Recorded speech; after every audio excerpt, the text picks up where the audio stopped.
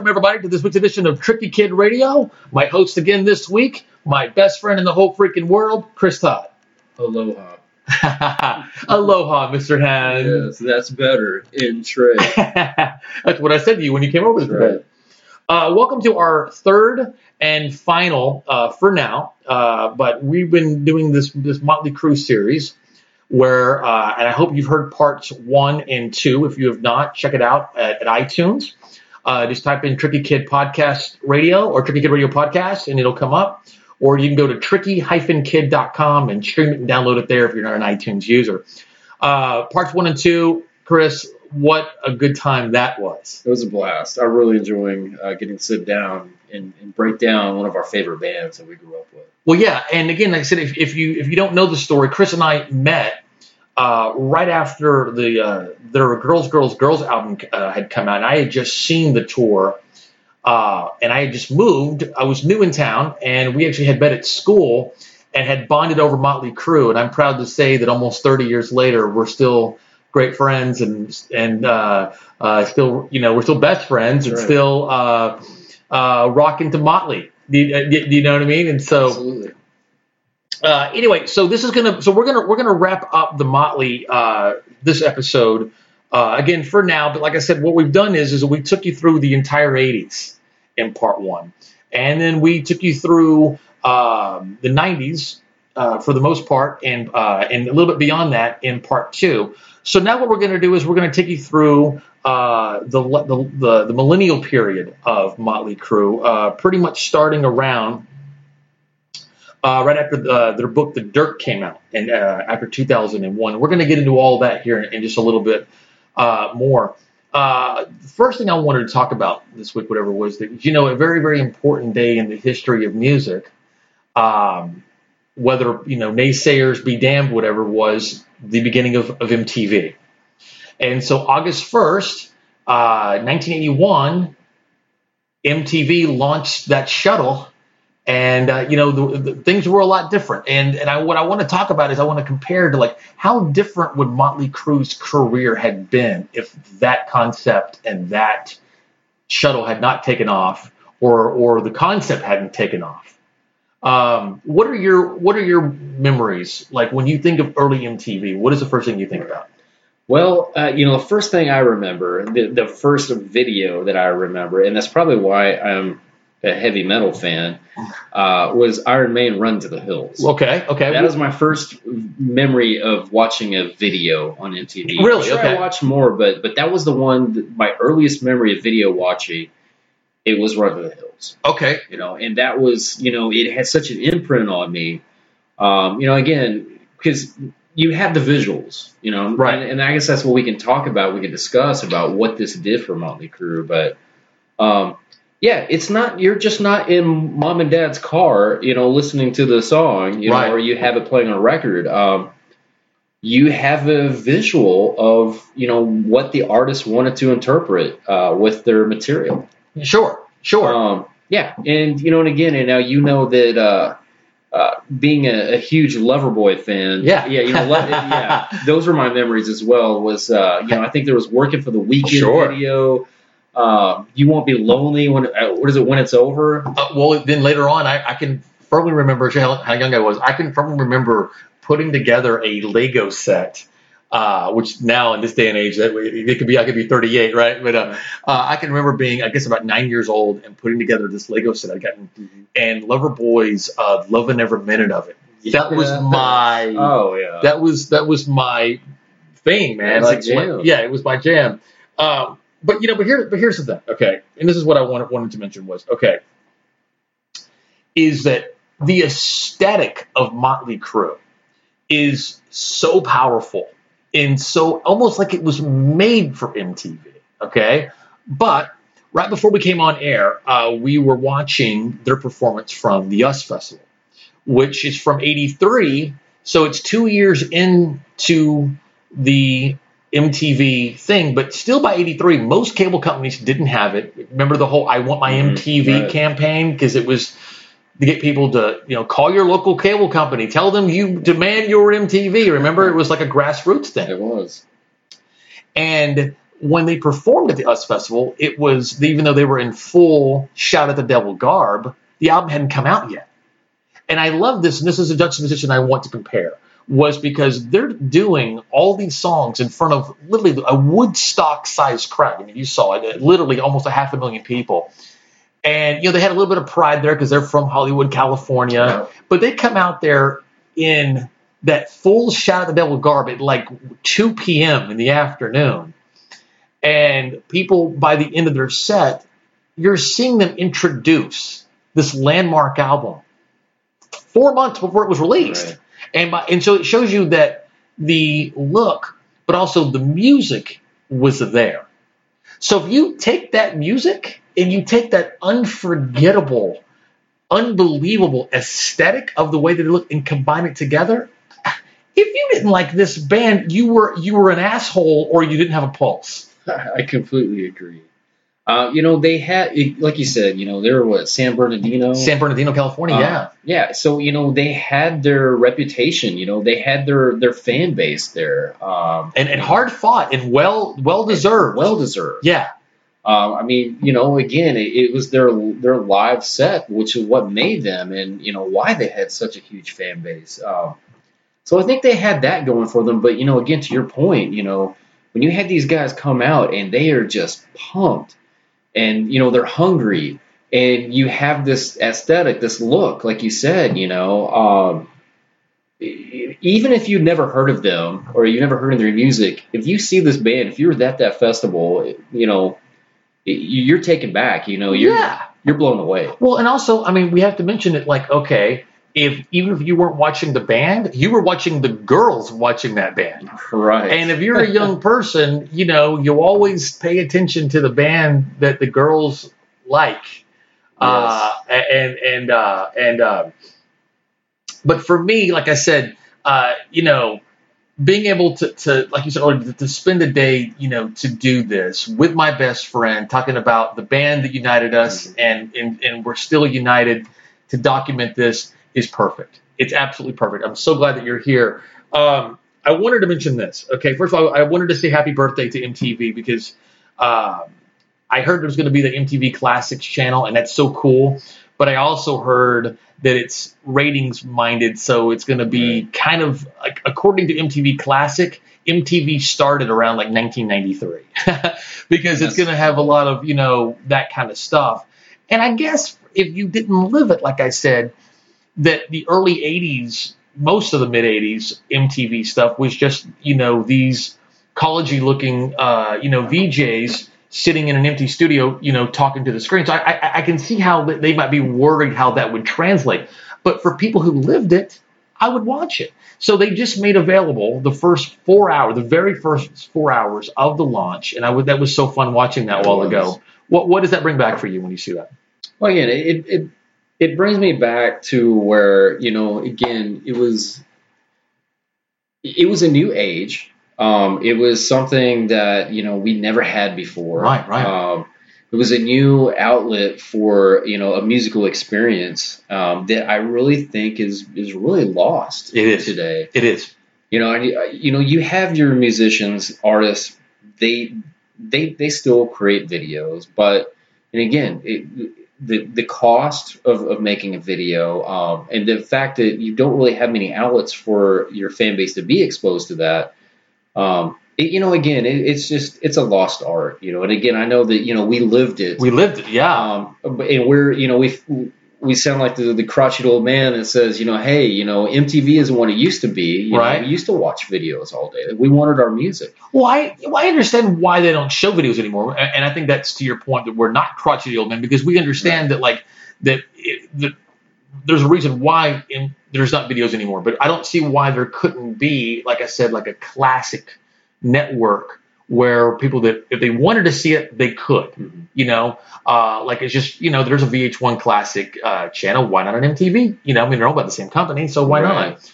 The point though, I think is that what makes this argument valid to what we're talking about is that you hear this term a little too loosely too often, like, oh man, there'll never be another, but there'll never be another Motley Crue. And this is what will prove that.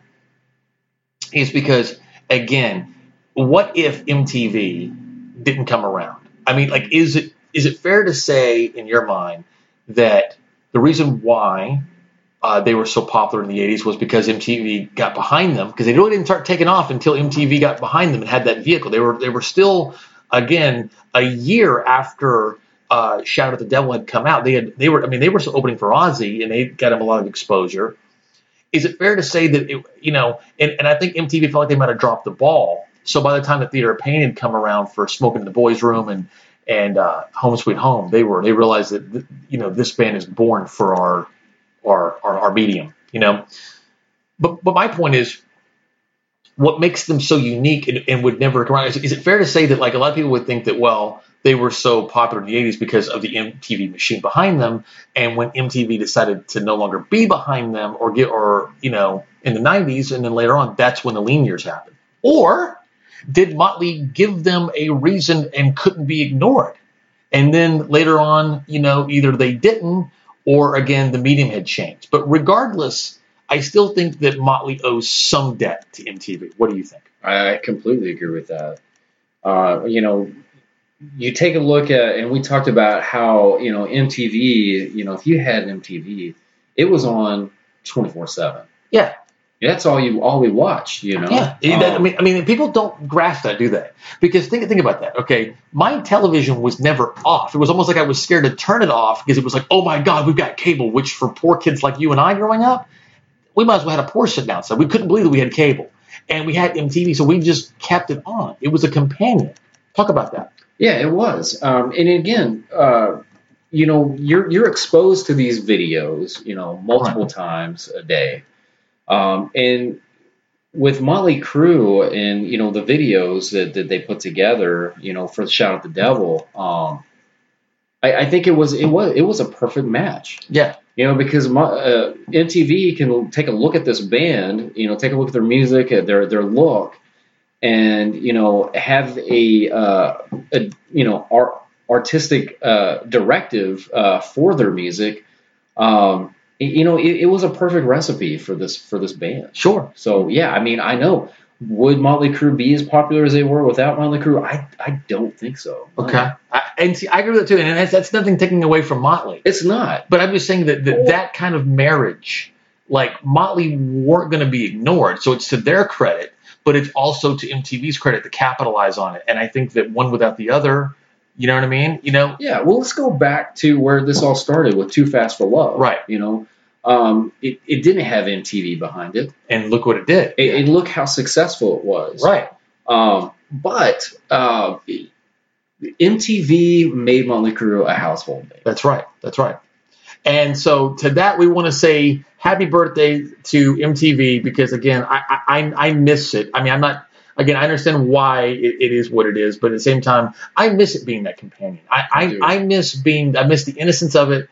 I miss it being communal. I miss the whole family getting involved with it, especially later on with the Dial MTV shows, which I mentioned earlier in part 1 about how they had to retire the Home Sweet Home video because it had been requested so much. But I wanted to parlay that into this. Was where we last left off was Motley had put out the new Tattoo record at the start of the millennium in 2000, but without Tommy Lee, unfortunately. They had Randy Castillo on drums for a while, and unfortunately he passed away, and then they even had like Samantha Mahoney from Hole for a while. And it was so it was just kind of like, Generation Swine was supposed to be the reunion, and it kind of felt like a misfire. New Tattoo, well, now they're not all together again. And so they came out with that book called The Dirt. And again, like I told you in part 2, if you haven't read The Dirt,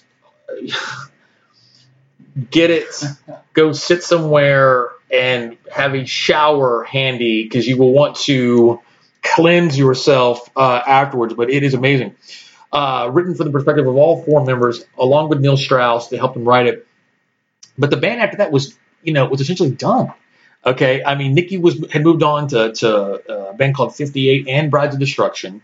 Vince was doing like reality TV and like the remaking of Vince Neil, and he was on the Surreal Live. He was just trying to get a gig, Tommy had his that Methods of Mayhem thing to various levels of of success.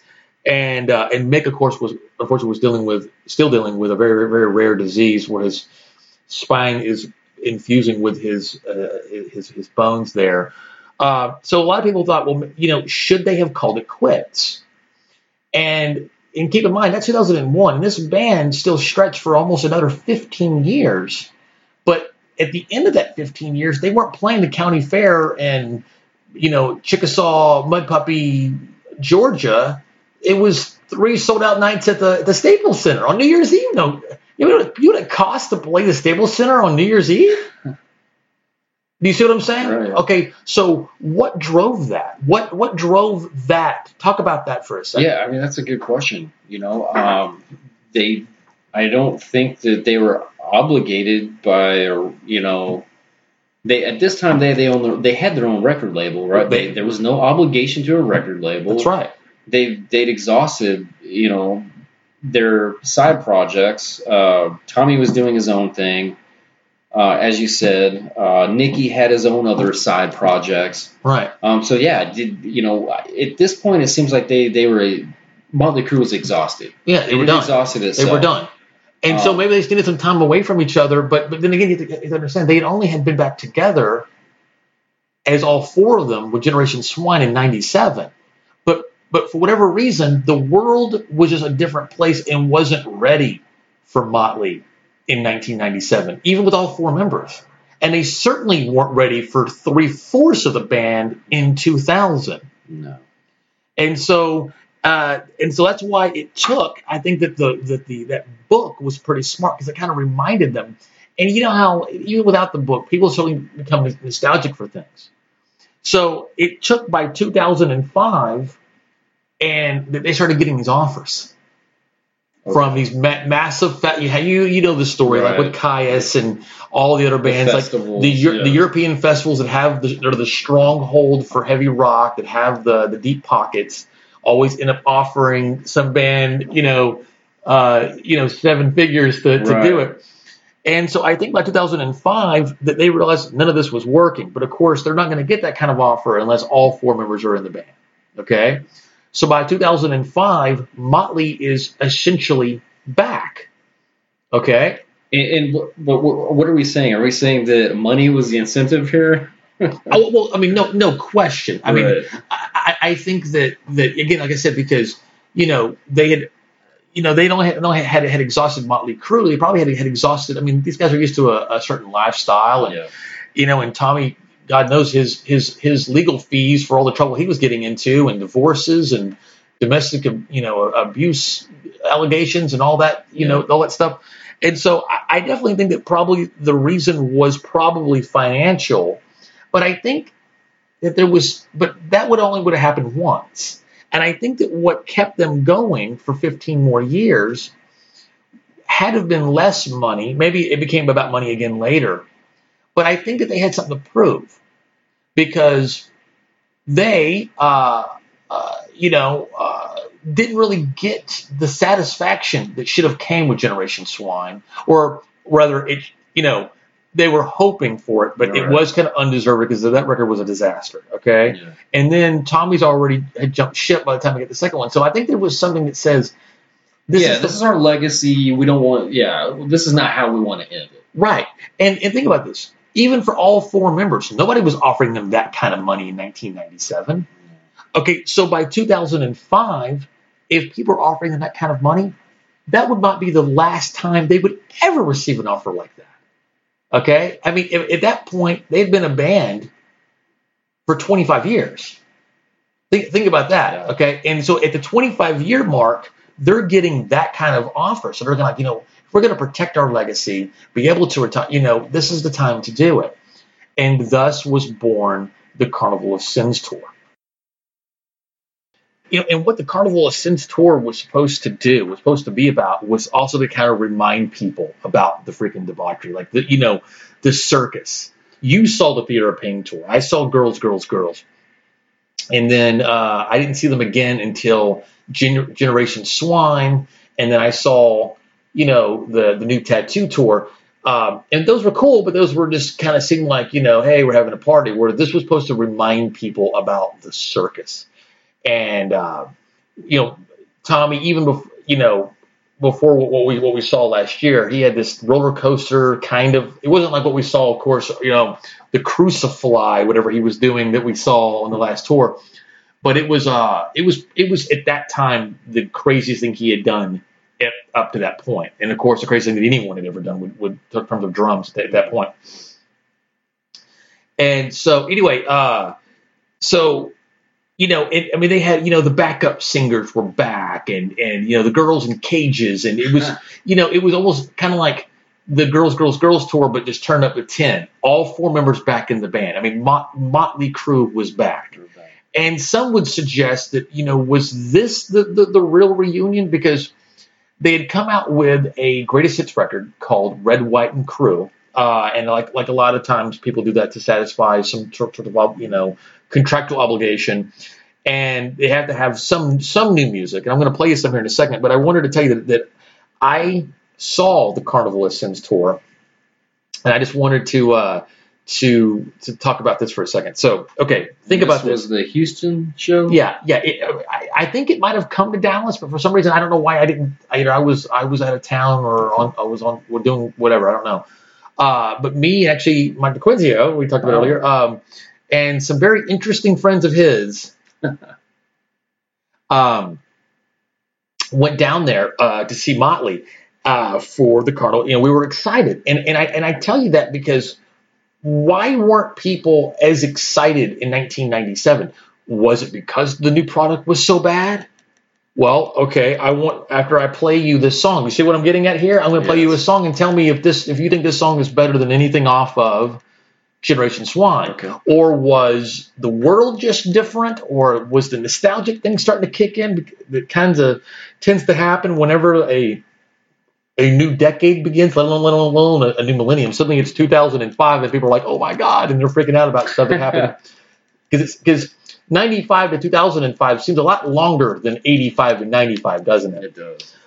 Anyway, so why were people even like us, and I'm not saying I would have been dismissive, but why were people willing to get in a van and drive 5 hours to see Motley? I mean, there was something about it, all 4 of them being back again.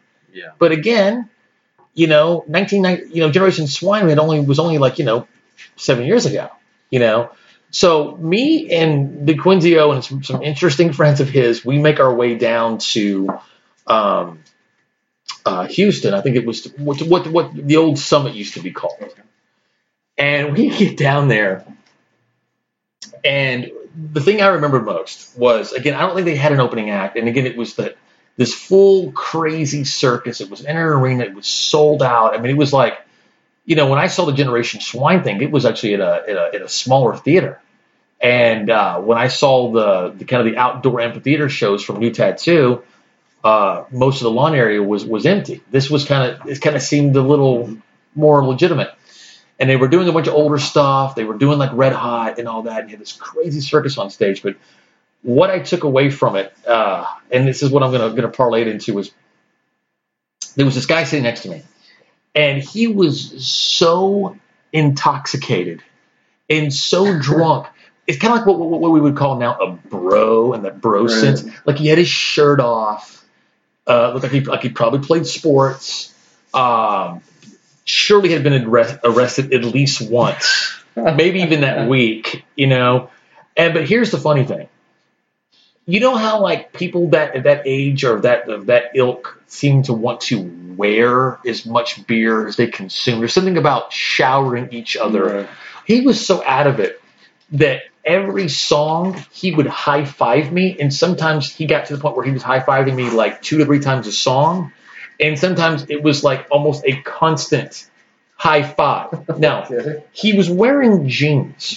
All right. Now, jeans can absorb quite a bit. Agreed? Agreed. He had spilt so much beer on me, on him, to the 2 people in front of us, that his jeans, I'm not kidding him, I'm joking. I finally got him to sit down, his jeans were so soaked and had already absorbed so much that there were puddles of beer forming in his lap. Oh. Like, it's jeans. So you would think that the beer would immediately soak through. It had soaked all it could soak. There were actual puddles of beer in this guy's lap, And, and as amusing as that is, I tell that because, the common theme that we've been talking about has been being a member of that gang. Being a member of that gang, okay? So back to the MTV, back to the aesthetic, back to that kid in 2005 at the Carnival of Sins tour. Seeing the US Festival, okay? When you see these guys, it's rare in life when something looks the way it sounds. Okay, and I'm not going to make any kind of comparisons to what today's stuff looks like. I'm saying, but Motley Crue, with or without MTV, looked like they sounded. And because of that, you and I wanted to be a member of that gang. Okay? Right. But one thing that we haven't mentioned, I thought about this after hearing episodes 1 and 2, was I know what it meant to be. I know what the inspiration was, but I thought about, what did it feel like to be a member of that gang? And that's where I want you, because I got something I want to say about it, but, the inspiration, that we were members of the gang, but what was it like for you? What did it feel like? Like, did you feel like you had more swagger? Did you feel like a part of something? Talk to me about what it was like to be a member of that gang, as being a Motley Crue fan. Yeah, I mean, there's totally that feeling of being a part of a gang, and really just having a love for rock and roll, for metal. Again, you wanted to be Nikki Sixx, right? So therefore, you wanted to pick up a bass, or you wanted to be Tommy Lee, and you want to learn how to play drums. Being a Motley Crue fan and being a metal fan in general. Wearing the Motley Crue shirt, the like we talked about, the leather glove that said Crue across with the Velcro strap. I mean, it doesn't get any more cooler than that. It doesn't. You had to have it. That's right. And no matter how ridiculous your 10-year-old self looked having it, that would never occur to you. That's right. It was about how many leather, studded leather wristbands could you fit on your wrist. Right. That's right. Again, just feel like you're a part of that gang. Motley Crue, they were the essence of coolness, of sex appeal. The girls love Motley Crue, right. So hey, maybe they'll love me, if I'm into them. And again, it was about, I think at the core for you and I both, and again, because we're huge fans of music, and we live and breathe music. I mean, it was about the music. Yeah. But at the same time, the plus side of that was they did have that look. They did have the sex appeal that you wanted to have because you wanted to have a girlfriend, So. Well, yeah, but also it's like it inspires that you were kind of doing something right for yourself, but wrong for everybody else. And there was something so satisfying about that. Yeah, the rebellion of it. Absolutely. And I think every generation, even the generation before us, had that. And needs that. And again, we could have another episode where we talk about, do people today have that? But I remember for myself as this. In spite of, you and I having long hair and being in metal bands together and walking the streets together and being yelled at by moving cars for adults in moving cars for having long hair and all that. We both were good kids. I mean, good kids, smart kids. We did well in school. We, I played soccer. I played football. I was a nerd. I was on the honor roll for most of my scholastic career. But I can remember going to soccer practice. And I was like, you've seen these pictures. We've known each other our whole lives. You've seen. There isn't a picture that has ever been taken of me, that you probably haven't seen. And I look like, we were poor, but I look like the old American kid. I've got the ball in my hand. And for the most part, I was a good kid. I collected comic books, baseball cards, sports was always a priority for me. But I can remember playing soccer and going to soccer practice. And you remember back then that you had to have the boom box. And back then, instead of things being smaller being a priority, it was bigger. It was the excess of the 80s. And I had, and begged, and my mom was so great that she actually had gotten me this giant boom box. I mean, it was exactly the one that I wanted, and I can remember I had to take that boom box to soccer practice. Why? What was the boom box going to do for me at soccer practice? What place did it have? But I needed people to know, not only was I a music fan, but specifically that I was a Motley Crue fan. And that's what I mean in terms of the experience of being part of the gang. And I can remember waiting for her to pick me up. And I would put in my copy of Shout at the Devil, and I would you could hear it from blocks. And I didn't have a reputation as being a troublemaker. In fact, people were kind of like, is that Turner kid that's doing it? Because I was a nice kid. And I can remember after school, girls walking by, and I would be at my friend's house, out front of their house, and I would crank it up when girls would walk by. And I can remember going to we had one store. There's few things in life where I can say, oh, this is before you and I met, because there's really only a few years of our lives when we didn't know each other. And it was called Armadillo Hands. I don't know why it was called that, but I'll never forget that. It was called Armadillo Hands. Wow. And it was the only store of its kind, really the only stores of its kind I've seen since then. And it was this old guy that kind of looked kind of like Wolfman Jack did. And he wore a lot of leopard, and he drove a Corvette, and he had this, I don't know, I guess he won the lottery, I don't know, but and he had this store where he actually, you're not going to find what Motley is wearing in the Looks to Kill video in a mall in Little Rock, Arkansas in 1983. No. It's not going to happen. And he had it. And I also was really into Billy Idol at the time. I like the aesthetic of that. And I remember that I had and it seemed like it cost more than our house, our apartment or car or whatever. It was this wraparound studded thing. And I right now, just talking about, I can smell the leather. Yes. Okay. And it had this stuff. And you wouldn't give a 10-year-old this. He would hurt himself with this. Right. It was a different time. And then you had another bracelet that held it all together. And then you had to complete it with the fingerless glove that said Crue on it. Yep. That's right. So that takes it way further than just music. That's true. You have a good point there. You're not going to go out and get spiked leather by listening to Dolly Parton. Well, that's right. And I love Dolly, but right. I'm not gonna. You know what I'm saying? It was more than the music. There was a reason why I wanted you to know I was a Motley fan. There was a reason why you wanted me to know that you were a Motley fan. That we were part of the same gang.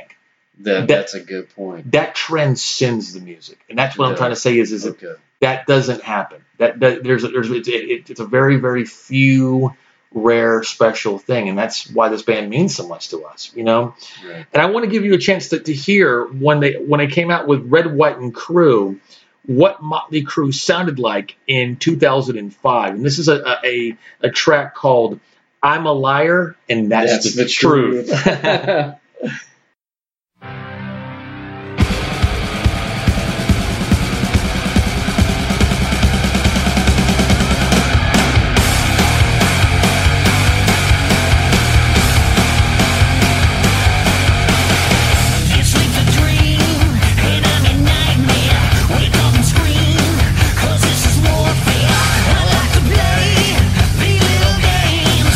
Take your innocence, shut down in flames.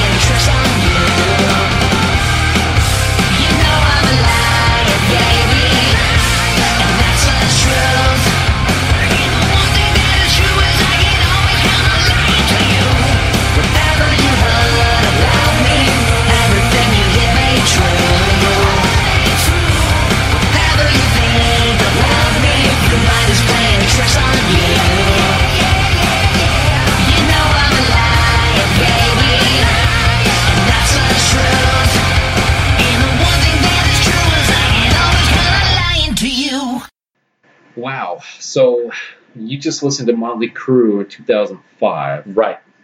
I'm a liar, and that's the truth. Yeah, or The Tooth. Right. And that was off of Red, White, and Crue. The greatest hits record, that's right. Right. So let's talk about this. So we just listened to that, and I'm trying to compare that. I'm trying to compare that to Generation Swine. Okay.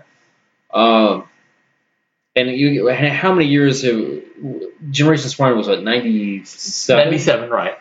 So, about 7 years, 7 or 8 years. Yeah, so 7 long years go by. What makes us any different? What makes us stand out?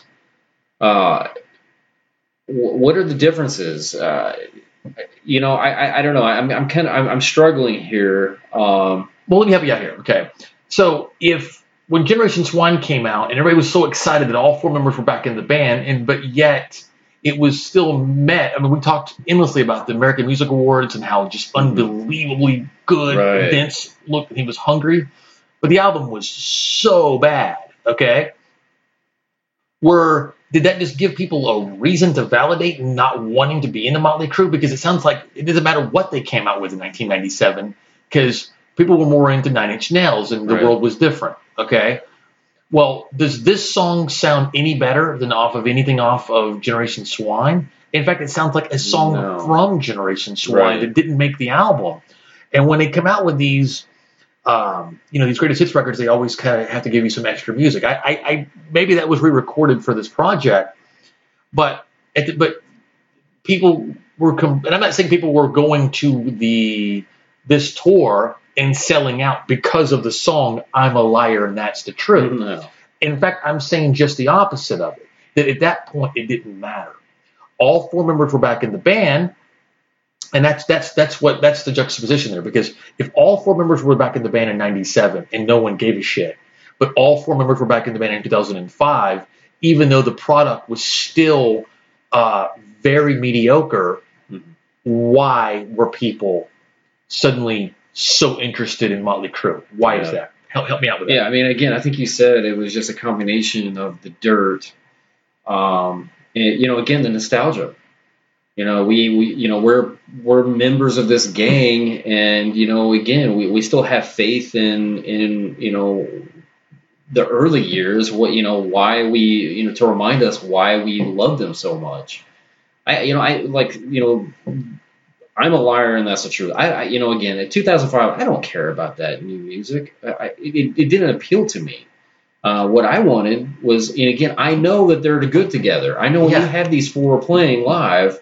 And if I hear, some of their, earlier material, it's going to take me to my happy place. Well, yeah, I mean, people want what they remember, but you see my point is that it didn't matter what they came out with in 1997. No. Nobody was going to care. It didn't matter what they came out with in 2005. Everybody cared. You see my point? Yes. And I'm just trying to figure out why. Did enough time go by? Did enough?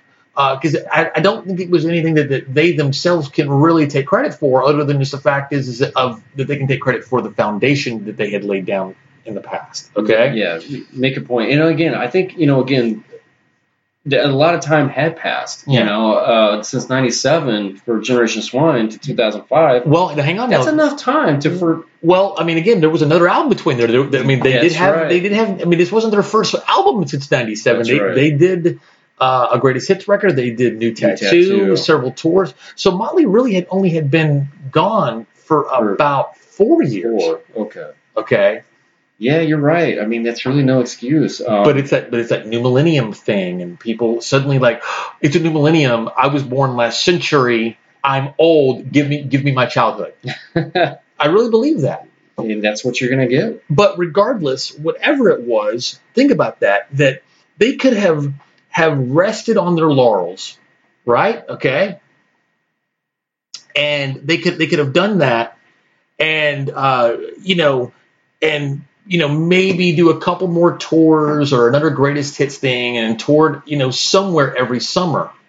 But they weren't willing to do that. And even though it took them 3 more years, Motley Crue decided to make another album which was ended up being, of course, their final album. And we're going to give some love to our sponsors, and we're going to come right back and talk about that album. But before we get to that, first thing I wanted to talk about was I want to thank all the fans, all the wrestling fans that came out to Crowley, Texas this past Sunday on July 31st. Thank you guys so much for receiving me so well. It was my first full pay-per-view with IHWE Wrestling, and it was their biggest event of the year called Old School Hustle. And when I came out, I got this huge pop, and everybody was so kind to me, and we had such a great time.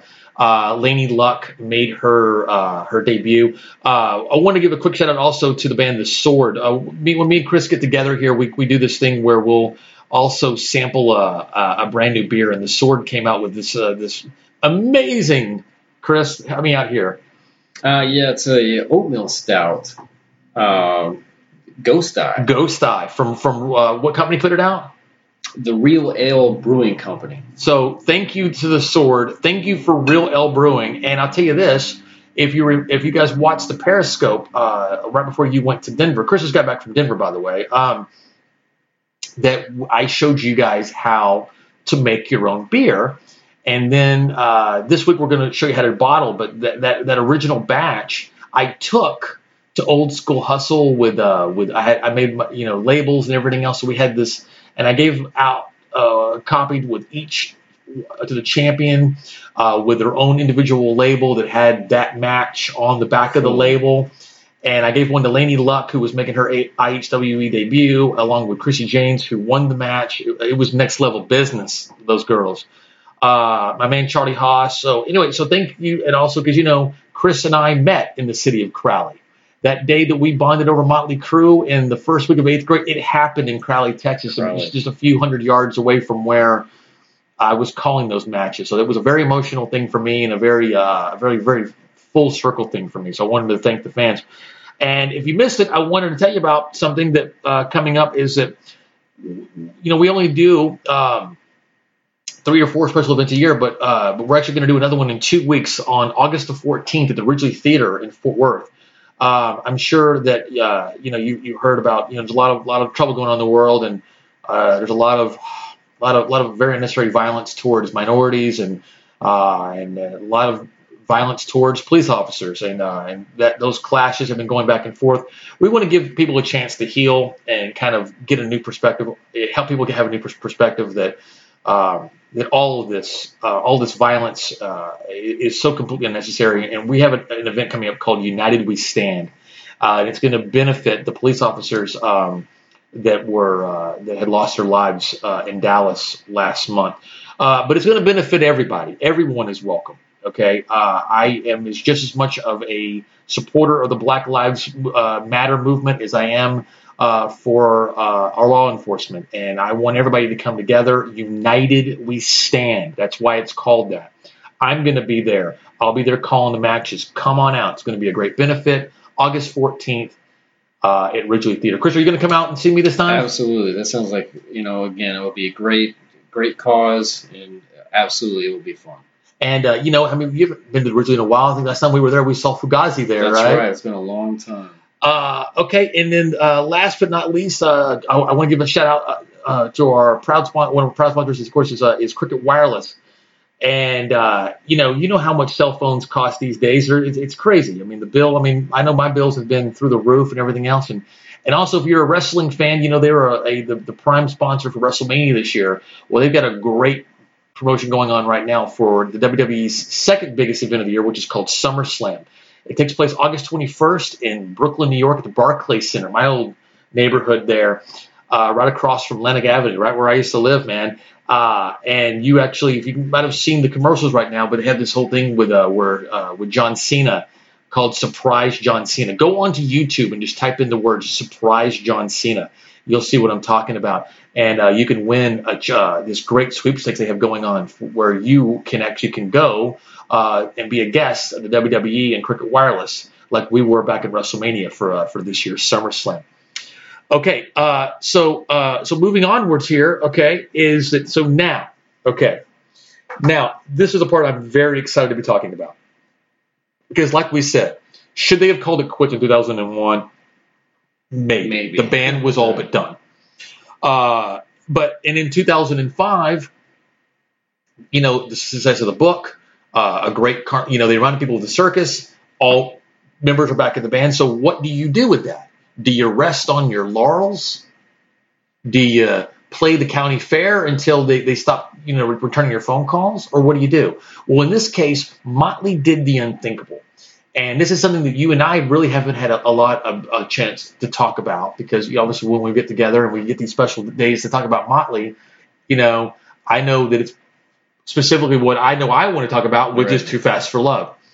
But in 2008, Motley Crue truly returns, in my opinion, all four members, with an album that is perfectly titled, called The Saints of Los Angeles.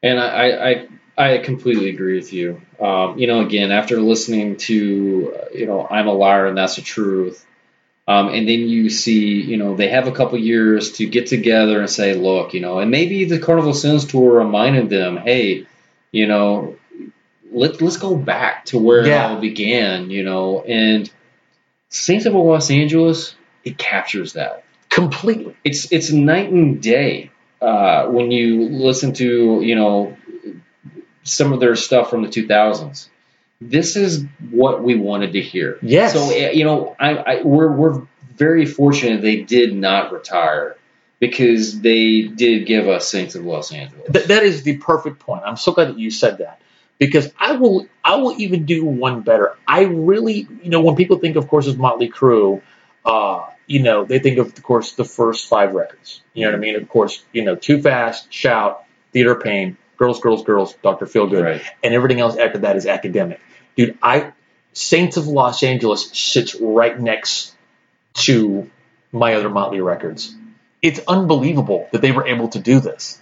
If they hadn't, and even though, again, even after they got back together, it still took them 3 more years. So, and then in 11 long years after Generation Swan. So it really, but if you look, one thing I love the promotional photographs from the Saints of Los Angeles era, because they look like, and I'll say it again, you know what they look like? They look like a gang again. Right. Okay. They captured that swagger, that essence. Well, I posted something on Facebook whenever we were promoting these episodes, part 2, which captured the 90s. And there's a picture of them at the Roskilde Festival in Europe. And it captured everything. Like, Vince has got orange hair because trying to fit in with the 90s. And all 4 of them are sitting there at a press conference taking a photograph. And it was like you had walked in on your parents fighting. Right. They looked so uninterested. They weren't the gang, even no matter how badass Vince looked and ready at the American Music Awards. It was like you had walked in on your parents fighting. It was like they were trying to kind of keep it together. Compare that picture. Go to my website at tricky-kid.com, or find us on Facebook at Tricky Kid Radio Podcast. That's what I'm talking about. It's the most perfect picture that frames what I'm talking about. Compare that, and you'll see it, because I'm going to put it on my website as well for this episode. The promotional material for Saints of Los Angeles is so great. It's so wonderful that they're a gang again. I want to be in this gang again. Okay? Now, to your point, you said that maybe it was a Carnival of Sins that had reminded them of, like, let's go back and everything else. Mm-hmm. Well, here's something. What the album was supposed to originally be was the soundtrack to the book. Oh. Okay. The original title to Saints of Los Angeles was called The Dirt. So they were only going to do just a couple of songs, because, like we talked about before, that there is still one last project coming out from Motley Crue. It is a movie based upon the book. I mean, there's going to be a time, hopefully next summer, where you and I will be going to the theater together and seeing Motley Crue's The Dirt, and seeing 4 actors playing our heroes. Okay? I can't wait. So I can't. I've been waiting a long time. By that point, it'll be like 16 years. So anyway, The Dirt was the title of Saints of Los Angeles. Do you understand? And I don't know what happened, okay, while they were recording it. But it is so unbelievable sonically, visually, and the title, The Saints of Los Angeles. And you've heard the song. I'm going to play it here in a second. There's a lot of songs I could play, and I didn't want to be Mr. Captain Obvious, but you're not going to put out an album called Saints of Los Angeles, and I'm going to play the B-side. I'm going to play the song Saints of Los Angeles. Speaking of titles, check this out. Have you ever seen the album cover? Yes, absolutely. And again, that Saints of Los Angeles, the title, like you said. If I was to describe the band and their history and what they mean to LA, Saints of Los Angeles, it's a great freaking title. It is. It's bold. It's telling. It just captures the energy. Yeah. Name off these titles. Like, look at that. I mean, I know you know them by heart, but still, there is LAMF, which, like Los Angeles, mother, you know what I'm saying. Right. But look at these titles. It looks like Too Fast for Love. It does. Face Down in the Dirt. Yeah. Down at the Whiskey. Yeah. Just another psycho. MF of the Year. Chicks Equal Trouble. Welcome to the Machine. White Trash Circus. And the very last song from the final Motley Crue record, Going Out Swinging. Now, was that a precursor that they kind of knew that this was going to be their last album? I don't know, because they still were together for, if you think about it, for another almost 7 years in a touring capacity, okay? But here's something that I wanted, that maybe you don't know, Chris, but okay, so I wish I could tell you that the album was recorded the way that Too Fast was, or even how Shout was, where the four of them got together and the spark was there and everything else. But the album was largely written with Nicky with a team of other people. Okay, right. He had some of his 6 a.m. Well, he had DJ Ashba, who was in his band 6 a.m., who was basically on every single track, okay? Mick is on about half of them. Of course, Vince and Tommy aren't songwriters and or lyric writers and never really have been, okay? But here's a fun fact that you may or may not know, okay?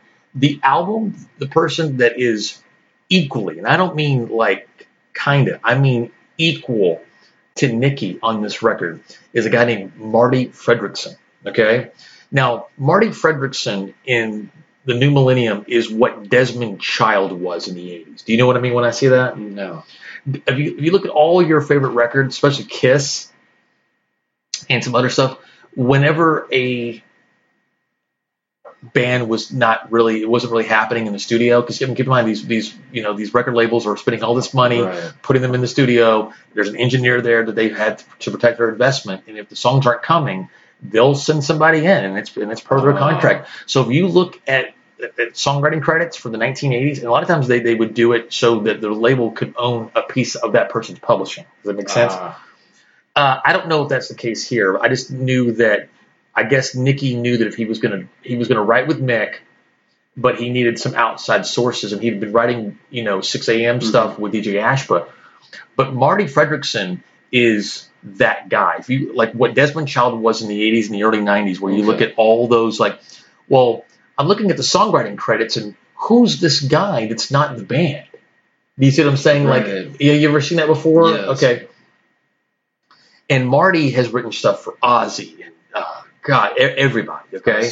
But here's a fun fact. You've seen the movie Almost Famous, right? Right. Okay. Well, you know how the fictitious band that what is it, Cameron Crowe came up with? There's actually a kind of an extension of that movie now called Cameron Crowe did called Roadies. If you haven't seen it, it's sentimental as all hell, but I really enjoy it. So I really like it a lot. There's this new Imogene Poots, whatever. She's the lead person. Fantastic. Anyway, but Marty Fredriksson in the movie Almost Famous, you know how the actor Jason Lee, Yes. Who he's like singing. Uh-huh. Okay, the person that's actually singing is Marty Fredrickson. Oh, really? Yeah. So the guy that basically is literally the 50% co-writer of the Saints of Los Angeles is the guy that is the voice of that band Stillwater from Almost Famous. Wow. Okay. So yeah, it sounds like that they needed some outside consulting or motivation there with the writing process. Right, but it's still crazy how, like, again, we are the Saints. We gave our life away, no matter what you think or no matter what you say. Like this is not a Motley that's trying to fit in with Nine Inch Nails and Alternative Nation in 1997. Right. They have an album. They have a song on this album called MF of the Year. Okay. I almost thought about playing that one. And you saw they weren't throwaways. On the final tour, they played 2 songs in this album. Remember when we saw the first night, they opened with Saints of Los Angeles. And that's what I want to play for you right now.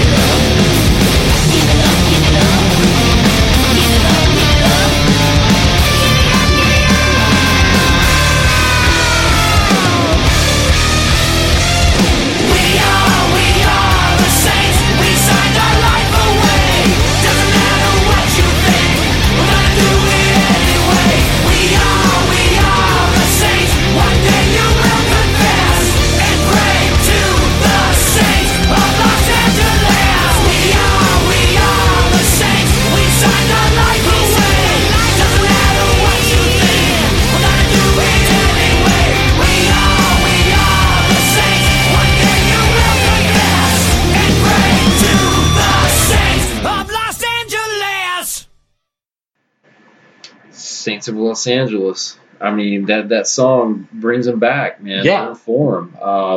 The hook, the riff is just, it's so kick-ass. So tell me, like when, Vince didn't look as good, of course, than he did in 1997 when we talked about in part 2 about the American Music Awards and getting ready to release Generation Swine.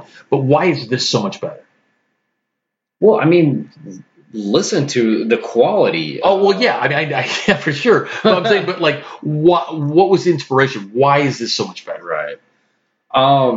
Yeah, that's a good question. Again, after the mediocrity for the last couple albums, I mean, this is just it's a shock to the system. When I first heard this, I was like, wow. Yeah, I mean, it was too. This is Motley Crue. This is the Motley Crue that I know that I grew up on. It captures that magic, that we had with the first, 4 or 5 albums. Right. And as I was saying before, is it, it's not like, oh yeah, I've heard a couple of songs from New Tattoo or oh man, that Generation Swine, or that self-titled one, Right. But it's like, I know this album. Yes. Like I know the others. It sits right next to them.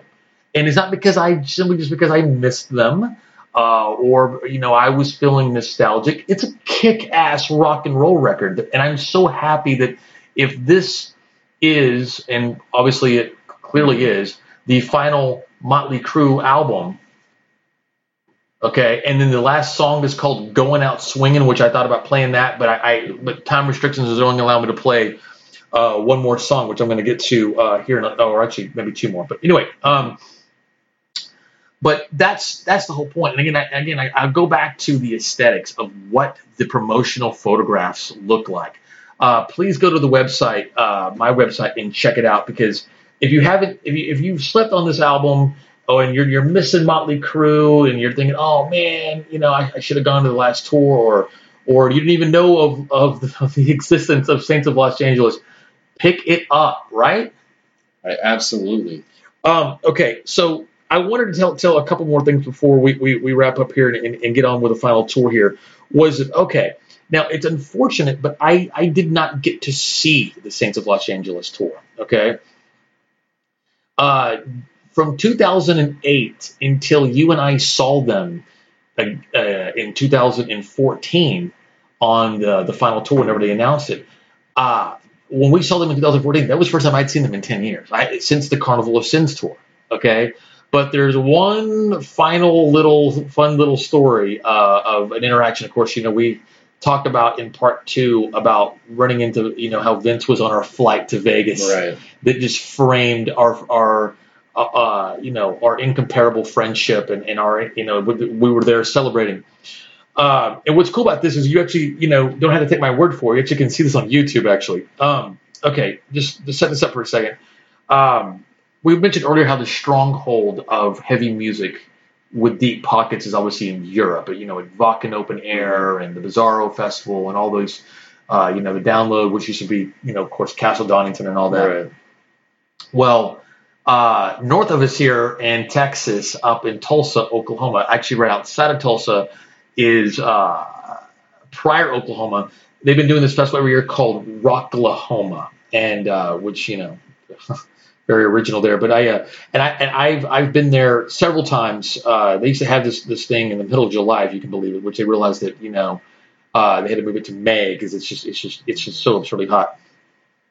And so we had went up there almost as a joke and ended up going up there a couple of times because that first year was so fun. Well, we realized that, and basically what the idea, at least in its original incarnation, was to book all these old kind of what they call hair metal bands. Yep. I mean, where these bands individually, they couldn't tour successfully individually, but collectively they could do okay. Yep. So you would get a lineup that was like a 1987, like that second or third wave of metal or of hair metal dream. You would get, and then with a big headliner. So you would get a lineup that looked like Firehouse and Kix and Warrant with a Scorpions and a Motley and a Rat and that kind of thing. Well, Oklahoma's, I guess the promoters, whatever, they split in two. It's a big long story, but So just a few months later, in 2010, the promoters that split from them decided to do their own festival in Oklahoma City, even closer, called Rockin' America. Now, the unspeakable debauchery that I witnessed with a weekend of 30 aging hair metal bands looking to reclaim their wild oats is something that almost rivals the dirt. I won't speak of it here. You'll have to go to my website, tricky-kid.com. Just type in Rockin' America. It will come up. But here's one thing you can see for yourself was that, okay, so I was there and in a working capacity, and Lita Ford was playing. And I'm a massive Runaways fan. I'd never seen Lita live. And I'm watching with this girl I'd met there at the festival, and we're watching Lita Ford from the wings, of the stage. It's like we're standing side stage, and I'm kind of tripping out because even though the Scorpions are there and Herman Rarebell is no longer in the Scorpions, Herman Rarebell is there, I guess, with some other band. Oh. And I'm kind of going, wow, that's the original. There's Herman Rarebell from the Scorpions. But that was quickly ended when the girl I had met said, "Oh my God," and was like, "Check this out," and not booked, not performing. Maybe he was nearby and his friends were in town because his solo band is basically Slaughter, and I think Slaughter was playing. Okay. I looked to my right, and there is Vince Neil. Wow.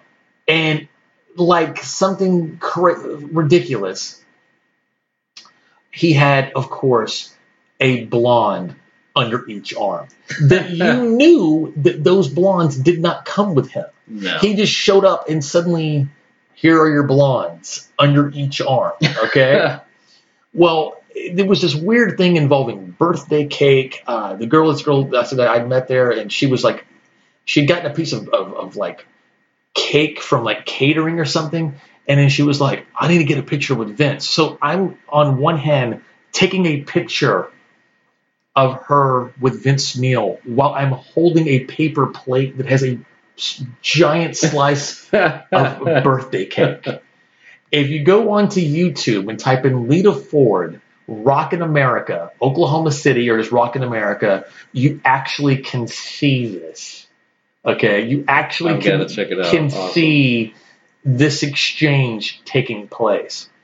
But one reason why I didn't see the Saints of Los Angeles tour, because what they were doing was again, like I said, at this point, like how these bands that were touring individually, not so successfully, right, but collectively, for almost 3 summers between 2008. Maybe even longer. They were doing these co-headlining stuff. Like they went out with Poison. They went out with Kiss. They went out with Def Leppard. And it's not that I don't like those bands. I don't know why I never had an opportunity to actually, to see them. But Saints of Los Angeles was so good and was received so well that around, I think it was in 2012, 4 long years after Saints of Los Angeles, they were going to make another album. I don't know what it was called. I don't know if it was ever, but they did manage to go ahead and actually make another song. Again, I don't know how many songs or how far they got into the project, if the project ever had a name to it, but they did manage to get one song out of it, and the song was called Sex.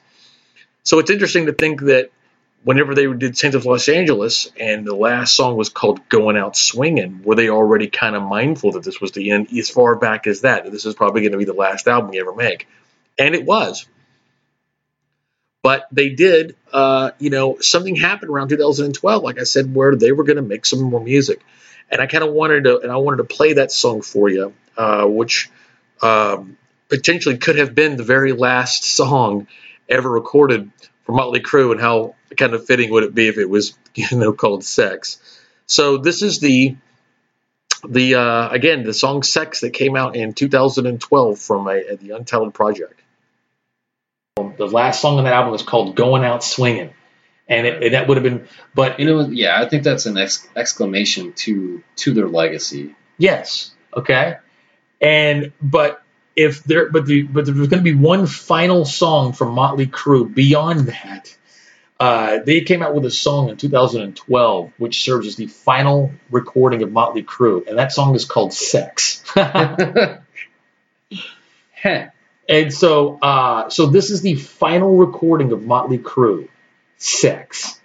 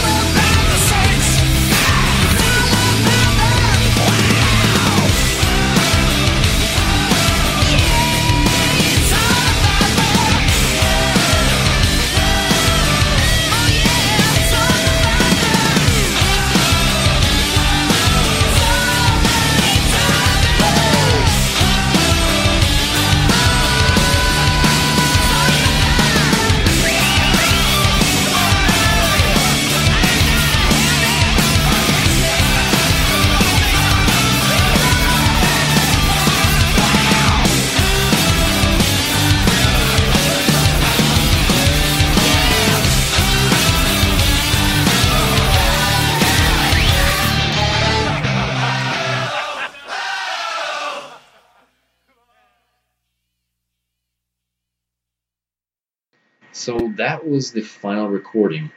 The song is called Sex. Sex from Motley Crue. Right. Again, we just got off the roller coaster, the high of Saints of Los Angeles. 4 years had passed. Well, 4 years had gone by. And I think, and again, as to your point, maybe perhaps they were planning on putting out another album. Clearly. The album did well. They seemed like they were in fine form. The tours were going well. Maybe they were getting along. And so they went into the studio to record some new music. All right. And so what we get is a song called Sex. Now, I get it. Again, one of the appeal to Motley Crue, and especially when we were younger and we were, going through puberty becoming independent, being separate from our parents, being our own. Again, it was about sexuality, right, discovering sexuality, testosterone, fights and sex, and I take my fist and break down walls. I get that, but Motley Crue they could pull off writing a song called "Sex" when they were 25. Well, even or even 30, or even 35, or even 40. But it's just, I don't know. I don't think it comes across, and I don't think they could get away with writing a song called "Sex" and having much appeal at 55, 54. Okay. That's smart. I like that. Yeah, I don't know. It's not appealing. It's not appealing to me. It is what it is. You can look at it, you can listen to it, and think, okay, this is quality.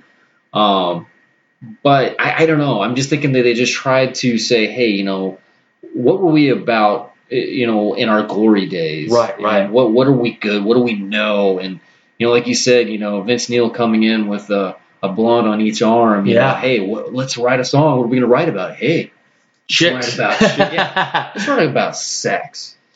I don't know. Again, it's not my favorite. Right. Okay. But again, I like that they had that effort and they still had that drive and determination to continue the writing process. But do you think that that's what happened, though? Do you think that, that they went in there and tried to, it seems like Los Angeles was so badass, was going to get that fire, even though it's 4 years later, they're on a momentum, they've been doing these successful, co-headlining tours.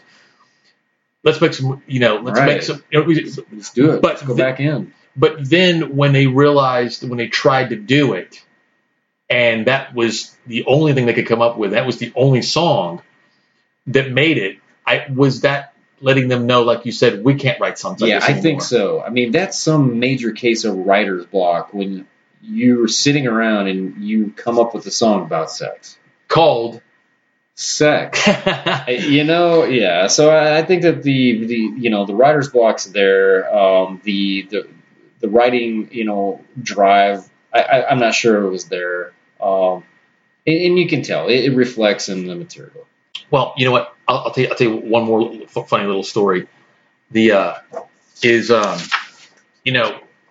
took a girlfriend of mine, and she had never been, or maybe she'd been. I don't know, but I know she hadn't done the whole Sunset Strip thing. It's something that you and I have never actually done together. And that's something that I was hoping to do while Motley was still around. We still got to take that limousine trip. Yeah, we need to do that with the jacuzzi in the back and the chicks and all that. And I've spent a lot of time out there, and I've been to the Whiskey and the Roxy and the Rainbow and all that stuff, and many times. And I think of you, of course, every time that I'm there.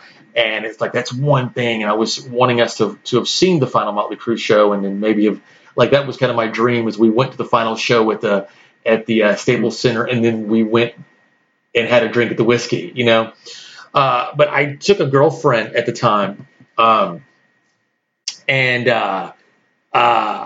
she'd never done that, and she loved that sort of thing. So it was like the perfect thing. I kept saying, this is what I would want for you. Like this is me taking you to the Sunset Strip, but it's not 1984. This was at the time 2011. Okay.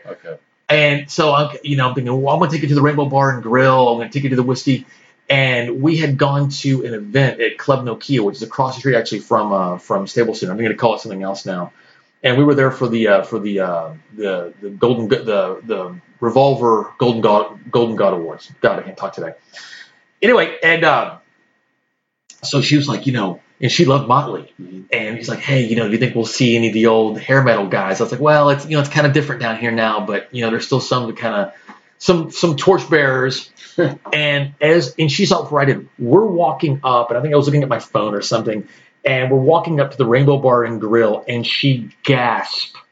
And I look up, and there's Vince arriving at the Rainbow Bar and Grill, getting out of a Lamborghini, and he had a blonde under each arm, walking out.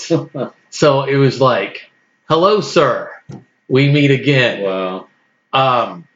So again, I think maybe the reason why they decided to call it quits because they were like, okay, it's very clear we're not going to be able to make any more music. Okay, right. And you know that in 2014, and the ironic thing is that they actually did make one more song, one more recording. And maybe it was kind of like the Beatles thing where, like how like the Beatles, when they went in to make Abbey Road, they knew it was going to be like their last album. And a lot of people consider Abbey Road to be the best Beatles album. I know I do. Maybe with that freedom off of it and no stress, that to announce the tour, for the final tour, very last thing when they made that on, it was January 24th, 2014. When they had that kind of dramatic press conference where there was like a tombstone for each member with the dates on it and all that, to announce the tour, they wrote a song released a song rather, that was the same name as the tour, meaning All Bad Things Must End. And that, not going out swinging from St. Los Angeles, not even Sex from the aborted project from 2012, which again would have been kind of funny, but the final song from Motley Crue, the final recording, is the same name as the final tour, All Bad Things Must End. And it's actually a kick-ass song. And so actually I'm going to want to go ahead and play that. The video is interesting too if you get a chance to see it because it shows in order the entire lineage of Motley Crue, except for the John Corabi years. But interesting enough, they do show the new tattoo stuff because you're thinking, okay, well they don't show the John Corabi stuff because Vincent is not in the band, but Tommy wasn't on New Tattoo, and they show it very briefly. And also for people like you and I, Chris, that are completely uncensored fanatics, that 3-minute video boils down like some of the best parts of Uncensored and gives people a chance to see that as well. I thought that was very, very, very, very cool. So this is the final recording of Motley Crue, All Bad Things Must End. That's one thing you'll never get out of us. We'll never water ourselves down. We'd rather just break up than be bland.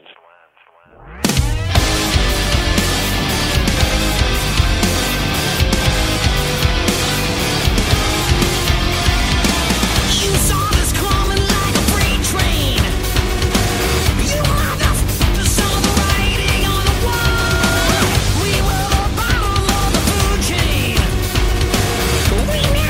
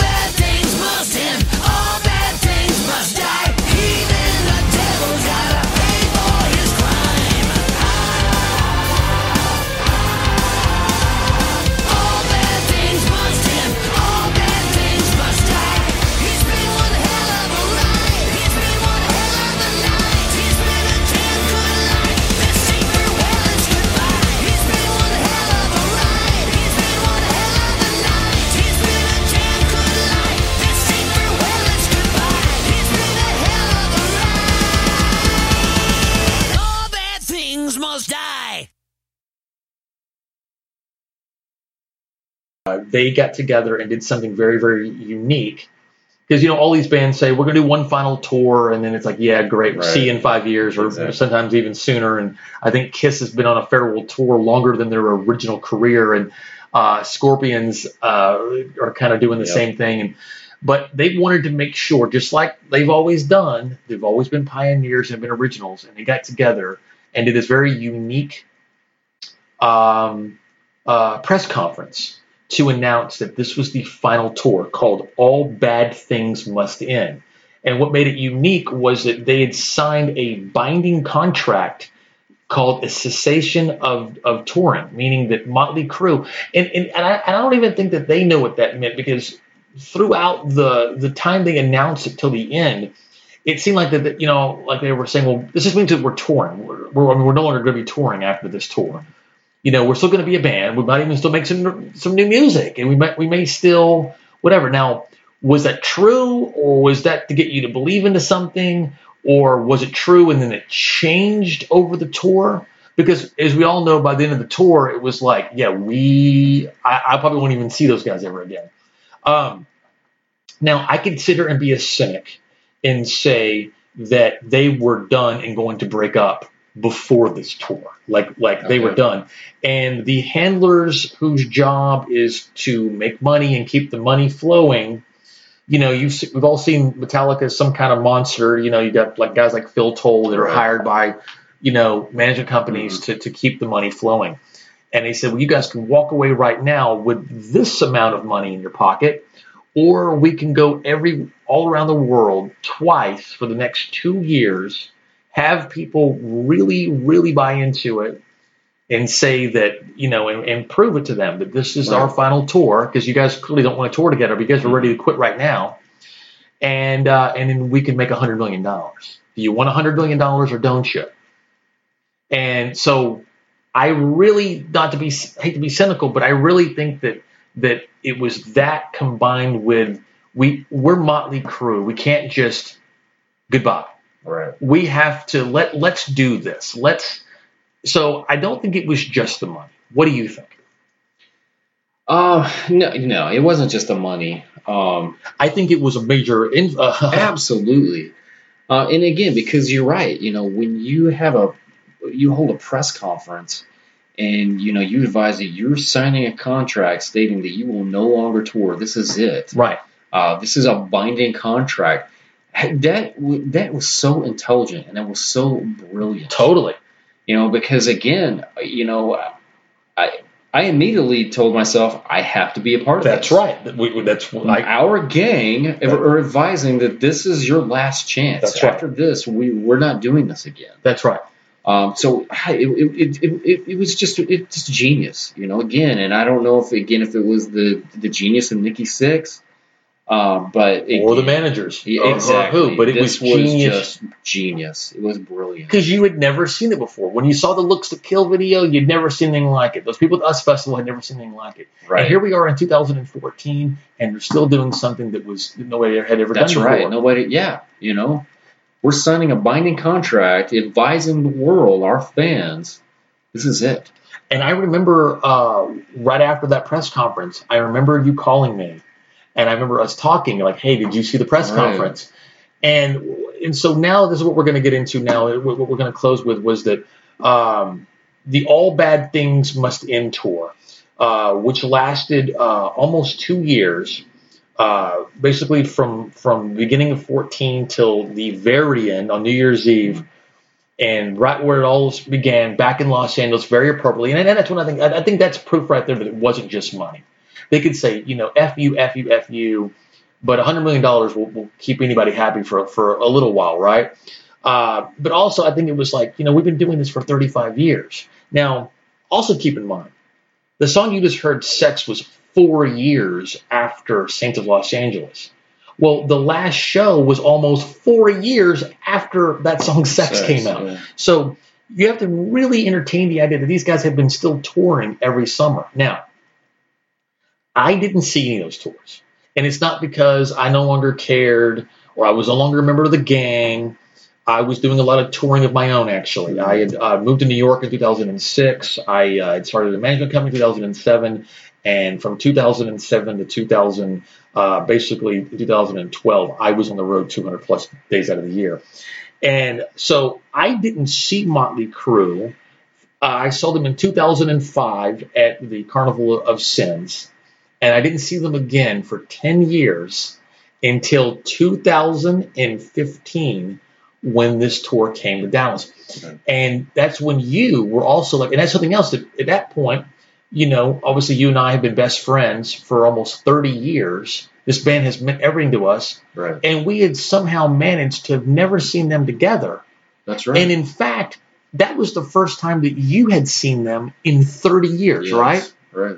You saw the Theater of Pain tour in 1985, and then you saw All Bad Things Must End in 2000. I guess at that time, it was 2014. So it'd been 29 years. And you and I at that point have been friends for 28 years. Right. Think about that, okay? So I hadn't seen them in 10. You hadn't seen them in 30. We had to do this together. Yes. One of the proudest moments ever was when I called you and said, we're in. I got us tickets, good tickets. Yes. And we walked in to a venue that we had been to about 100 times together before in some of our most notorious shows to see Motley one last time. What do you remember that night? Again, I just remember that it was special to me. Again, because like you said, it was our first time together to see this band. Yeah. And again, the energy when we walked in, you could feel it. You could feel that energy, and everybody knew. Yeah. And just the crowd that we were around, everybody was just really having fun, camaraderie.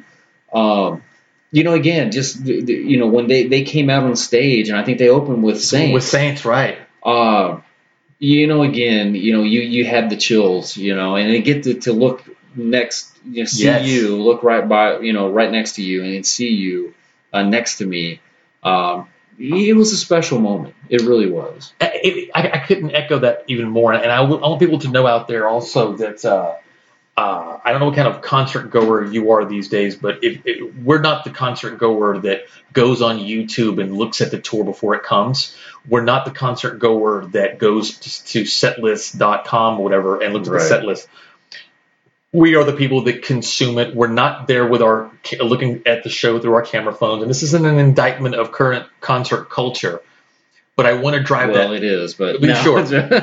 But this is an important point I wanted to drive home was that we saw it genuinely. This much to us. We weren't looking at it through our phones. Think about how much has changed since then. We did not know what the set list was going to be. We had no idea what the stage was going to look like. All we knew was that we were going to visit and see the gang one last time. Yeah, and not knowing what we were going to hear. That's right. Complete surprise, and that was what was so great about it. It's like, we're holding each other. Okay, what are they going to play next? We could not wait to see what they were going to play next. I think the row behind us thought that we were like some old like gay couple because it was so funny because of course if you were to know you and I that Too Fast for Love is as personal to us as the sound of our own voices. Right. If I heard your voice in a hallway, it would be the same thing as hearing Livewire or Take Me to the Top. And so we just want to see the gang, but please play something off of Too Fast for Love. Right. And we already had played Livewire. And then when we heard the opening riff to Too Fast for Love, I don't mind telling you, and I'm sure you don't either. We were crying like little girls with skinny. We were literally holding each other. We were. And then remember the next song? Oh yeah, they did On With the Show. That's right. Yeah, that right there, that just did it for me. I could go to heaven. I could die a happy man knowing that we were together and they played that song. That's live. That's right. And that's the whole thing was that we were together. This was the last song on Too Fast for Love. This is the last song on Motley Crue Uncensored. This was the song that ended the first episode of this little thing that we're doing here. Right. But the fact is that I wasn't on the phone calling you and telling you, dude, they played On With the Show. I wish you were here. Is that here it is. almost 30 years later, we're still best friends. We're still brothers. And the gang is all here. And it wouldn't have happened. Right. I wouldn't have been interested. I couldn't have told this story over 3 parts without you. I wouldn't have wanted to go to that show. And holy cow, at the very end of the concert, when they came to that B stage that was right in the middle, remember? That was a complete surprise. They came out, and I think Tommy has the flashlight. Yeah. I mean, that was so amazing. It was so incredible. And it was so intimate. It was very, it was really personal. And again, it was another genius, brilliant move. I think the right word would be inspired. That's why yes. I've heard all the stories, and I could go on cynically. I mean, the merchandising of this tour felt like a Kiss tour. I mean, I think they were selling Motley toilet paper it was just a very merchandise type kind of thing.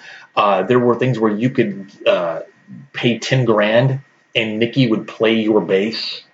You could bring your bass to the show and arrange it for $10,000. And just to show you how he was like either not about the money or he had so much money. There'd be nights of the tour where there'd be like 4 basses lined up against the wall, and he'd be like, I don't feel like playing Bob from freaking Monroe, Illinois area pro tonight. And there went $10,000 because he didn't play it. So you could tell that, but the inspired moment where the encore is only one song where they all come out, like I said, via flashlights to this little B stage they called the crow's nest, like the crow's nest, and to finish with Home Sweet Home, as the stage very dramatically is rising up in that way, because it could be more intimate, so people out in the cheap seats could say goodbye. So because in that moment, the people in the cheap seats had a front row seat. They did. You see, and not forgetting that. Now, before we end here, there's a couple things. Now, you could say, "Oh man, they said it was the final tour, but then they came back 2 more times." Well, it was the final tour. That was it. Right. But they did hit the major markets, Dallas being a major market in terms of, anyway, but in terms of Motley Crue. Oh, yeah. The freaking the Home Sweet Home video was filmed at Reunion Arena. You were there. Absolutely. Listen to part 1. Chris Todd was at that show. I still can't believe it. That's right. And, look what Dallas has done for Motley Crue. That's right. So, yeah. And so they came back a second time, but they actually came in between those 2 shows. They actually played a third time, and I was sad that you weren't able to be there for this. I want to talk about this for a second. The entire tour was sponsored by Dodge, and Richard Rawlings, who's on that show, you've probably seen it, called Fast and Loud. It's the show about the Gas Monkey garage. He's got 2 bars. He has the Gas Monkey Bar and Grill, and then Gas Monkey Live, which is Gas Monkey Bar and Grill is outdoors. Gas Monkey Live is across the street, and it's indoors. And they had this event for brand new Dodge owners, and they did this in a couple, I think like 3 or 4 cities, where if you were a brand new owner of a Dodge, like the brand new 2015 Dodge, you got the option to go see Motley at this special intimate event. And it was corporate as hell. I'll have pictures of this on my website, but I've never really got the chance to maybe tell you this story. Okay. But like out front, now keep in mind, Gas Monkey Live is next to a movie theater. It's in a strip mall. It's over here, in Northwest Highway in Dallas. And they had the whole front parking lot gated off, and each member of Motley Crue pulled up in their own Dodge Charger and got out one at a time. Now, of course, all the fire and the bells and whistles, and of course, we haven't even talked about Tommy's insane drum thing we're going to get to.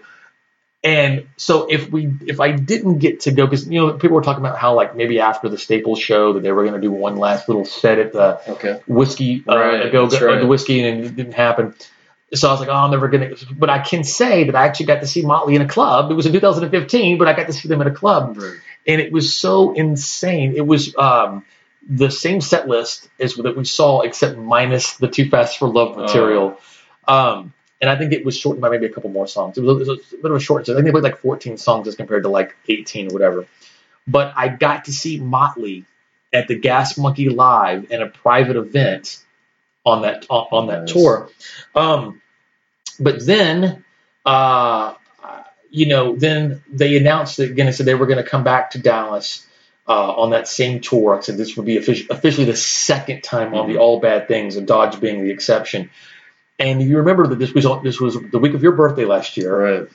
And I was out in Dallas doing something, and you were busy, and I didn't even tell you what we were doing. I just told you to meet me in front of House of Blues because I didn't want to tip you off, and so that we were going to walk. If you know Dallas downtown, you would walk up to the American Airlines Center. Mm-hmm. What do you remember about that day? Again, I remember showing up, meeting you. That was at the AC American Airlines Center. Yeah. And again, it was a nice day. And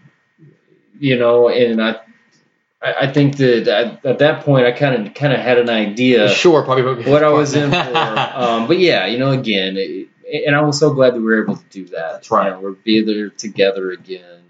To see the show. Now, did seeing it a second time, did it do anything to cheapen the first one for you at all? No.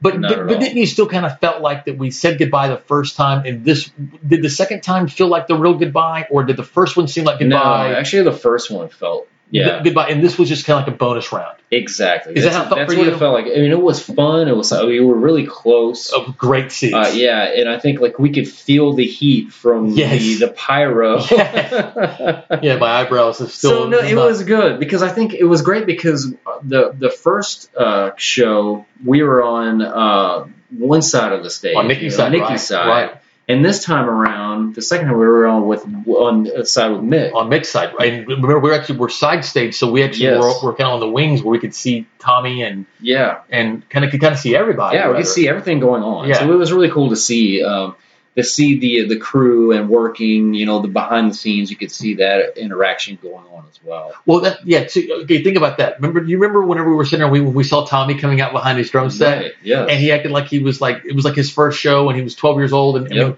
that excitement that kind of carries them through. What do you remember? Yeah. You remember that? Oh, yeah, totally. That was a fun night. But, again, it didn't cheapen watching the first show at all, like you said, it was just icing on the cake. Yeah. It was another, again, we got to see them again. It was exciting. It was fun. It was everything that we wanted to see in this farewell tour. Well, I really felt like the first time we saw Mike said was really the real goodbye because we were so emotional and so ready. Invested. Yes. And and I remember us walking in and going, that was the last time we saw Motley. So getting to see them again, even though we knew that this was certainly going to be the last time, felt academic. But if you remember, we were still kind of somewhat planning, because it was still September, we were still somewhat planning on trying to make those December shows. Right. Because after they hit every market twice and they went to Japan and Australia and everything else, they wanted to end it where it all began, in Los Angeles with 3 shows. And again, the third one was on New Year's Eve, December 31st. Yeah. So a part of me also, I remember whenever we parted, because since we didn't ride out there together and we had to say goodbye to each other there out in front of the arena. You remember this? Right. I kept thinking, we will do this. The next time we do this will be the last time, and that will be in Los Angeles. I've already said goodbye, so if I don't go to Los Angeles, that's okay. Right. But I still felt the need, because we're a member of this gang, and I felt like we got to be there at the end. Do you know? Right. And I am disappointed. I can't say I'm disappointed, because like what you said, knowing that you and I were there together twice, even. Right. Holding each other, like literally, as best friends, emotional and weeping and not afraid to express that while they're playing on with the show and Too Fast for Love. Like we got what we came for. Exactly. I was done. There wasn't really this urge or need. I mean, yes, it would have been great, but I was satisfied. All our my expectations were met that night. And then again, like I said, that club show, and then the final time we saw them in Dallas.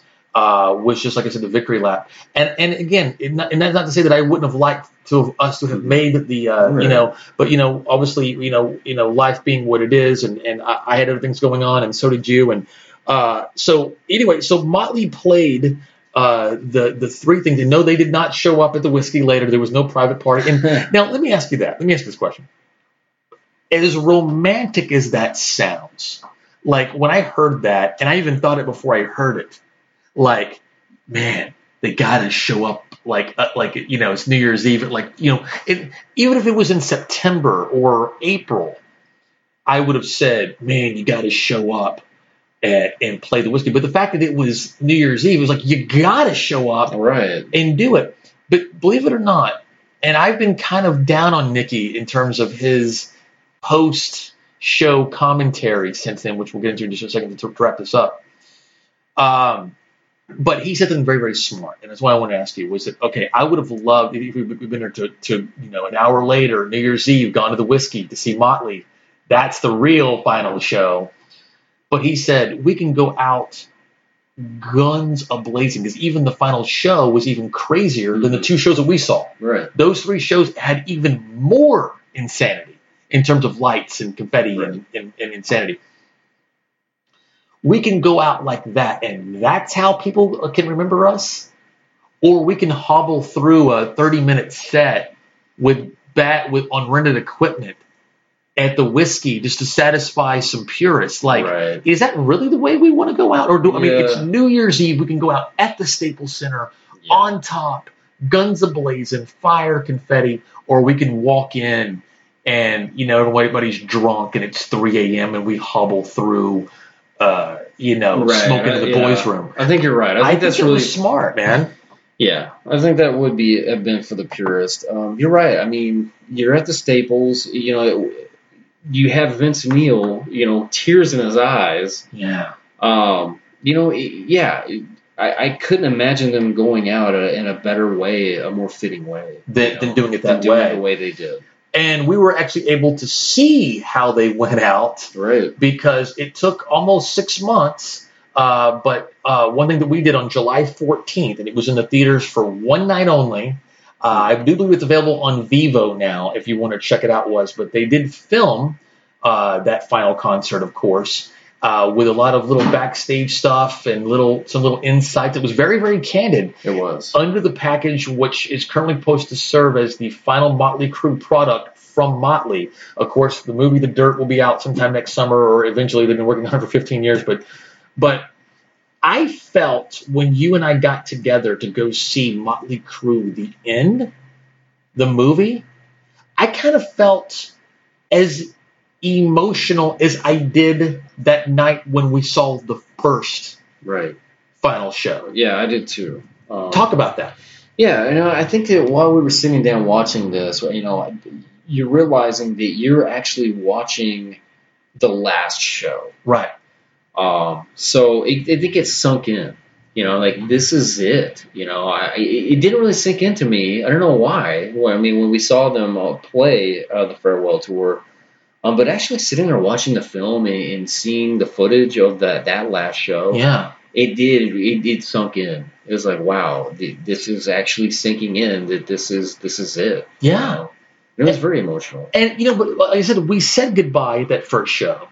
And so much so that when we saw the second one together, I should say, that we weren't as emotional. We were, we'd already had said goodbye. It felt like a victory lap. But it really felt like I was not only saying goodbye again, it really felt like I was really saying goodbye this time. Like this was This is it. And I think when you mentioned how candid the interviews they were having in between, I think that kind of it added to those emotions. Yeah. Because, you hear them really talking about how distant they had become. Right. And that's not something you want to hear. You don't. You want to. They're a gang. We're in the gang. Right. The gang's all here. What do you mean you guys aren't? Right. You guys aren't doing everything together. When they're talking about we don't. I think it was Nikki that says, we don't do Christmas. We don't do Thanksgiving together. I probably won't see them after this for a year or so. that really sunk in. That really struck a chord emotionally, to see that the dysfunction that we kind of knew was there, but here it is, and from the leader of the group who seemed to be the most vocal about it. Like Tommy was kind of like, man, we all love each other, but dude, the process is gnarly, and tell me something that surprised you about the film. I think that would have to be it.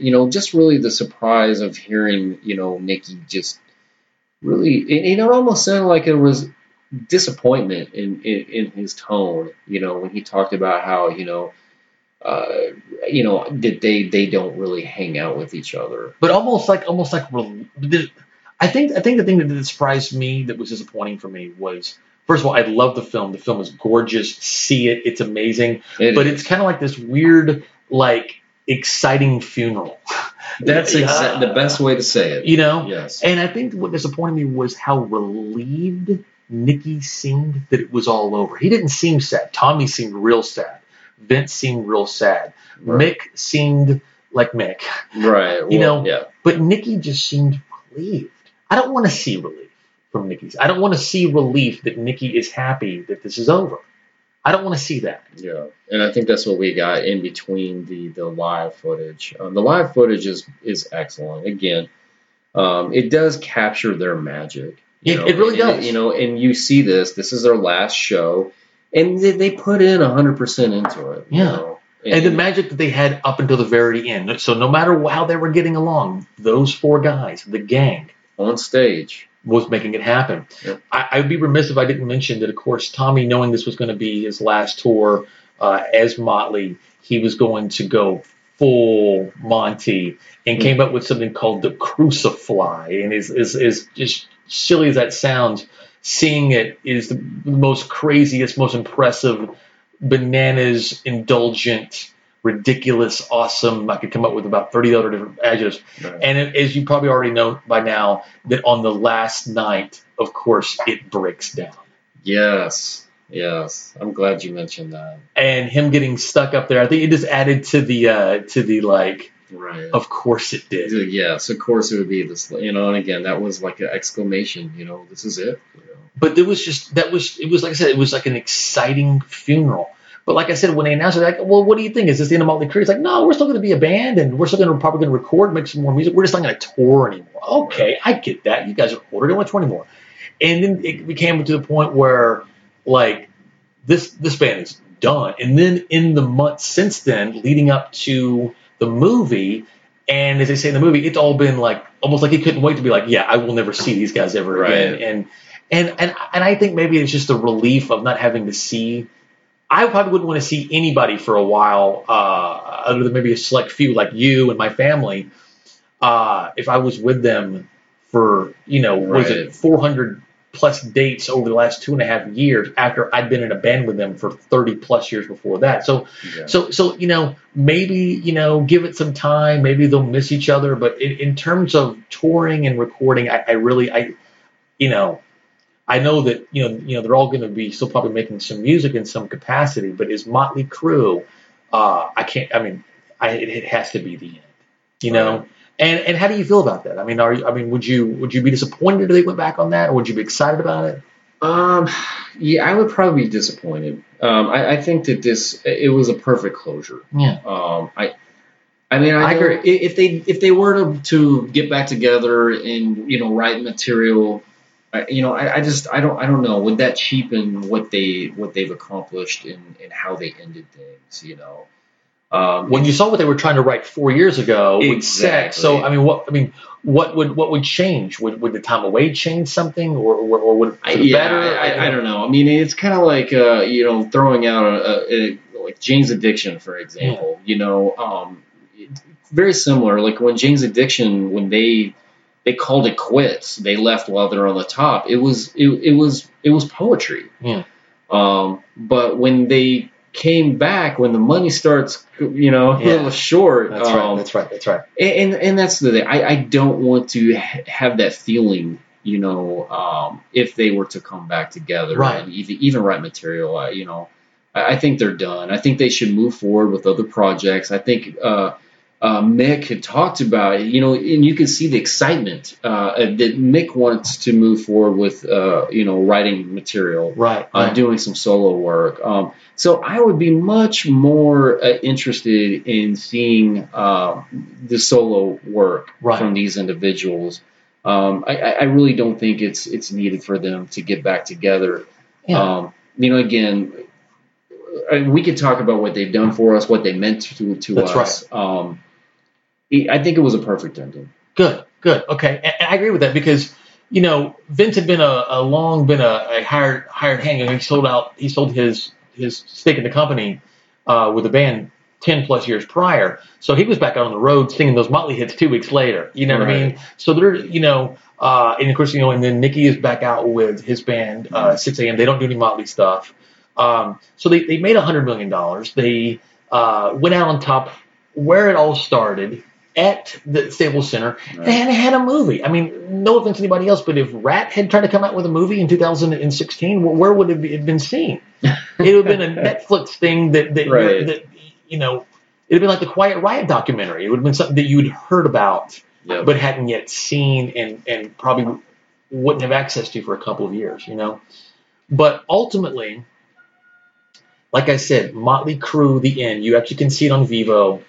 We were there at the theater the night of. And so before we wrap here, any final thoughts you'd like to say? Again,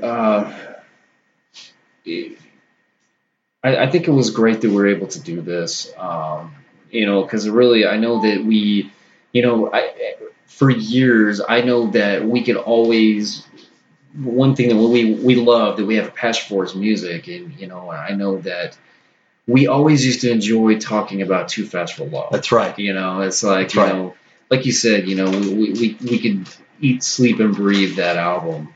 And again, just going through our, growing up, our friendship, Motley Crue was a constant. And, I'm just really happy that we were able to share, share this band. And, again, it's been a great ride. And like I said, for 35 years they were a band. Okay, right. We were there for 30 of it, which was the entire span of our friendship. And like you said, to be able to sit down and on 3 separate occasions and just spend the day talking about Motley and what they've been, that's what I mean in terms of it's a testament to who they are, what they've meant to us, what we've meant to each other, what the soundtrack that they have provided for that friendship. It's the friendship and the soundtrack of a lifetime. And I want to thank you for being able, I know how busy you are, I know how busy I am, and for us to be able to sit here, I want to thank you for 30 years of friendship. I want to thank you for being able to sit here with me. And like I said, we have it in documented. Right. This has been just as much about our story as it been about Motley Crue. I could talk about Motley with anybody about Motley Crue, but this is just as much about our story. That's right. So to you, Chris Todd, I say thank you so much for 29 years of friendship and rocking with me to Motley Crue and taking 3 special separate occasions, to celebrate that. Well, thank you. It's really been fun. I've really enjoyed getting to spend time, to reminisce, to talk about music that really inspired us. That's right. And that's the thing. That's what being a member of that gang meant, is about inspiration and just kind of like camaraderie. Right. And identifying with. Finding somebody we can identify with. That's right. That has carried us. That's right. And we equate with. So again, to my co-host, again this week, Chris Todd, love you, brother. Thank you so much. Love you too, man. And to our buddies, 6, Vince, Mick, and Tom, thanks for it all.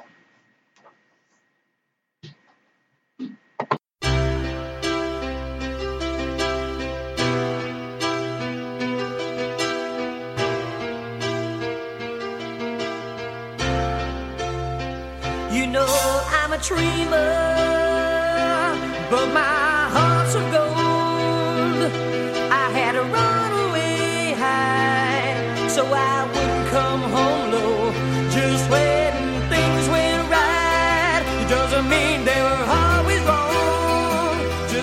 take this song, and you'll never be left all alone. Take me to your heart, fill me in your bones. Just one more night.